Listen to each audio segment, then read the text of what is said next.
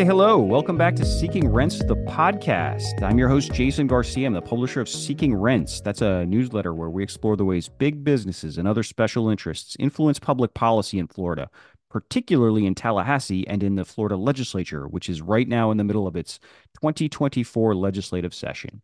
This is going to be an update from day 31 of this year's 60-day session. And I'm actually recording this on day 31. It's been a while since I managed to record one of these on the very same day. Session in both the House and Senate just wrapped up a couple of hours ago. And we're going to do something a little different again on this show where we're going to focus once again entirely on positive bills, good bills or positive developments. That is not to say nothing, let's say, objectionable happened in Tallahassee today. But for as much as I have my criticisms of how the Florida legislature elevates the needs and prioritizes the needs of businesses and affluent people at the expense often of, working families and middle class consumers, they do a bunch of good stuff too, and it's worth paying attention to those as well.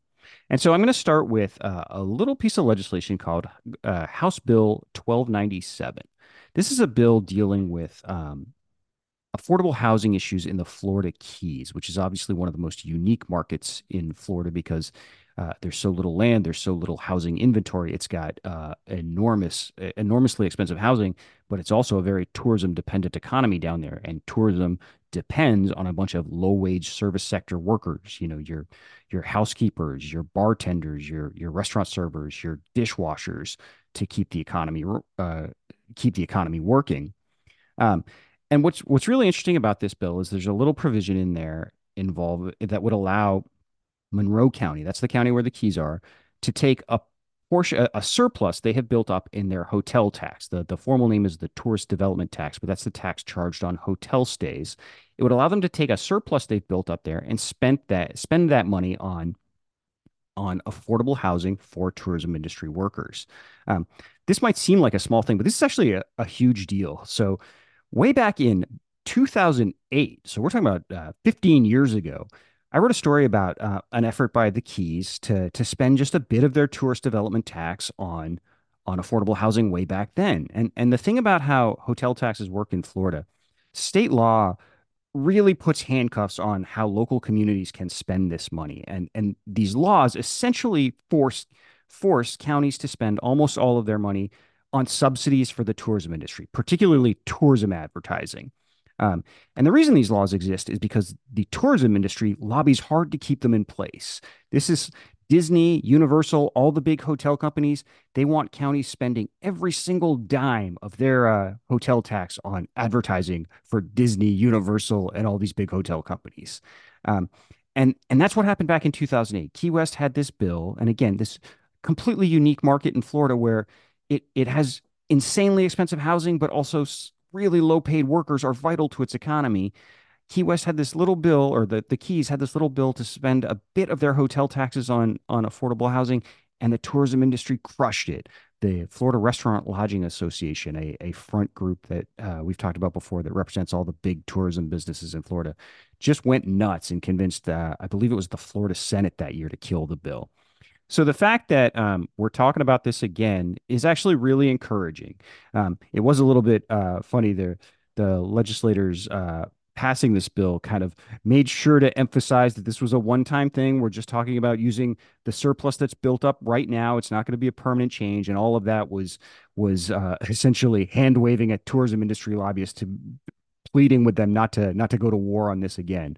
Um, I really hope this bill passes. I think I think it's a great idea on its own, and B, it's a reminder that this law can change when people really want it to. And guess what? We've got a huge affordable housing crisis in a lot of places, particularly where I am in Orlando, which is also utterly dependent on low wage service sector tourism workers. This is the sort of thing we should be doing all over the state, not just in the Keys, but let's get it done in the Keys.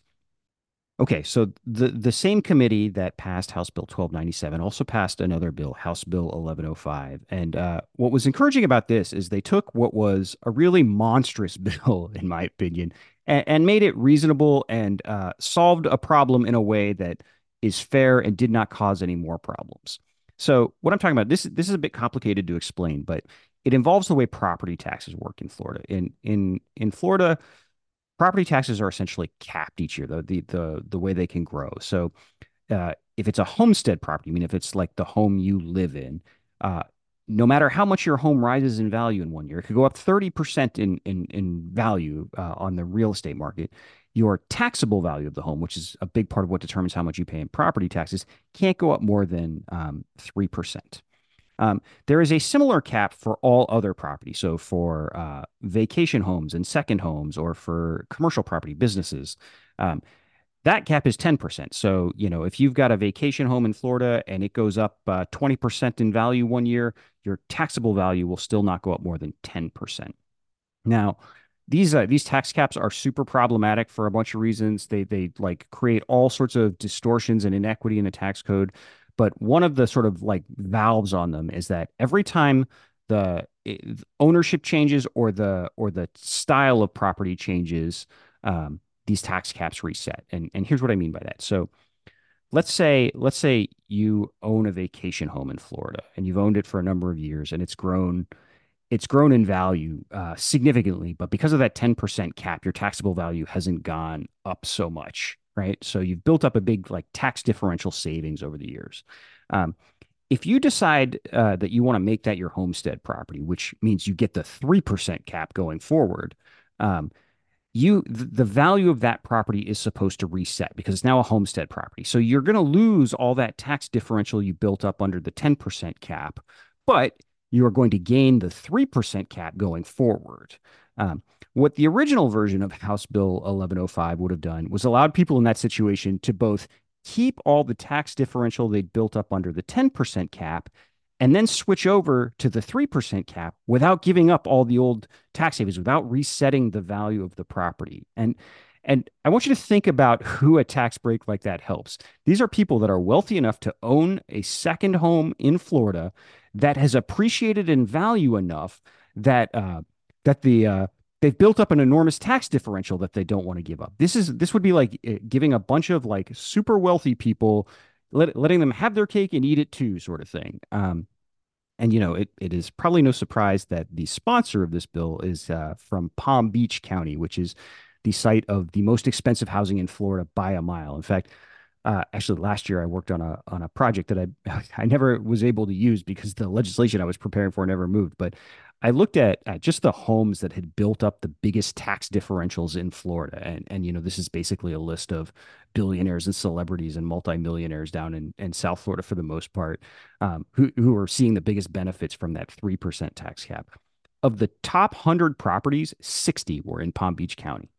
Anyway, House Bill 1105 was written today, or was rewritten today in a way that makes it much better and fairer. Essentially, what it will allow is, in this situation where someone's got a vacation home that's built up that's gone way up in value and built up a big tax differential, if they make it their homestead property without realizing that the taxable value is going to reset, they're allowed to undo that decision. So they can keep all the tax savings they've built up, but they stay under the 10% tax cut cap going forward. They don't get the 3% too.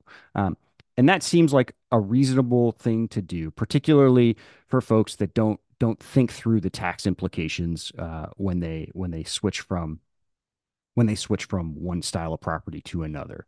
Um, I don't know who talked the sponsor into changing his bill here. If that was someone in leadership, if that was professional staff, sort of explaining what a terrible idea it was that he'd proposed. But the whoever it was, God bless him. The bill is much better. I think this is a reasonable thing to do for folks in that situation now. And if it passes, that's great. Um, one last bill we'll talk about today. This is House Bill 1267, and this deals with some of the state's safety net programs. And I imagine some folks listening to this here, the Florida legislature getting involved with safety net programs start to tense up. I know I did when I first read this bill, but it's not perfect, but it does a lot of good stuff. Particularly one thing in particular.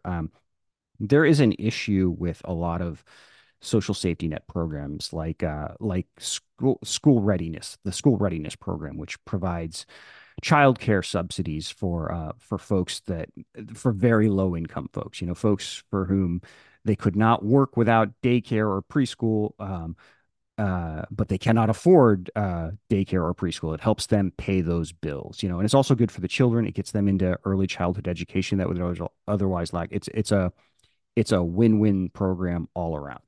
Um, but there are issues with programs like that. They call them benefits cliffs, and what that means is if your income rises sort of beyond the income limits in these programs, if you go $1 over, you lose the subsidy entirely. So you might get a small raise at work, but then you lose your childcare subsidy and you are worse off overall. And it leads to all sorts of economic distortions, like folks avoiding promotions or folks choosing not to switch jobs because the pay will cost them their subsidies. This issue is called benefits cliffs.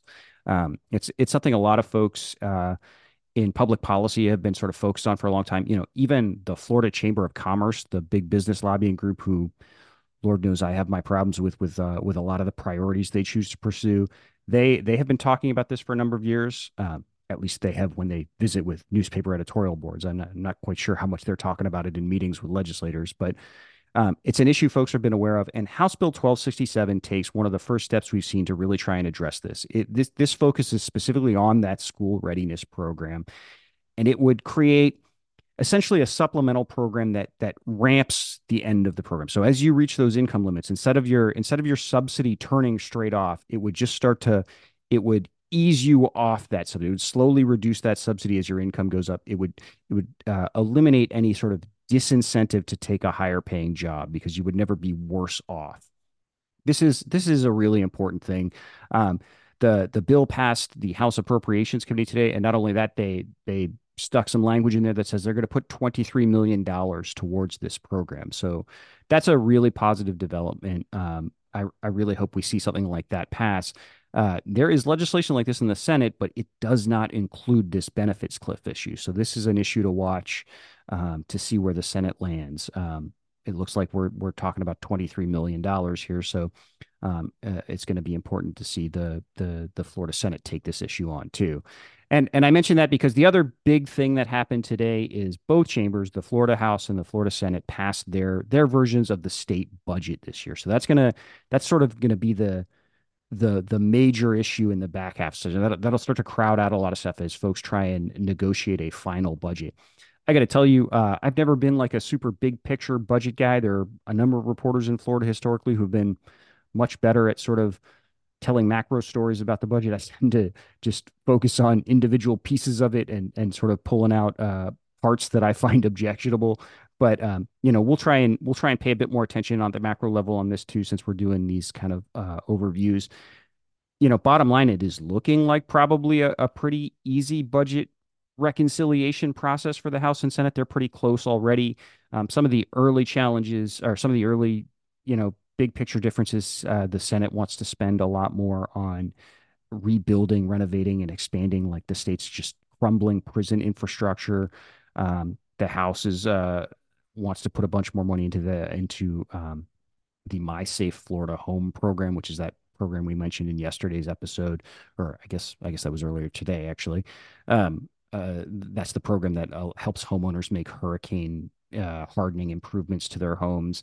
So there's little details around the edges. They'll have to work that stuff out. There's no reason, certainly right now, to think that they won't be able to do it. But one of those things to watch is going to in budget now is going to be this benefits cliffs issue. That'll be one I know I'll be paying a lot of attention to make sure that hopefully that's not something that falls by the wayside, because this is obviously important. It's particularly important to low income folks, and it's certainly something the Florida legislature can afford. Okay, that's going to do it for today's show. We'll probably be back again next week when the legislature picks back up in committee hearings. As always, if you haven't already, please consider signing up for the newsletter. SeekingRentsFL.com is the easiest way to find us. If subscriptions are free, none of the stories are behind a paywall, but there is an option to voluntarily pay for a subscription if you can afford it. If you can't afford it, please think about doing it. Those paid subscriptions are really helpful. All right, thanks for listening, everybody, and we'll talk again very soon.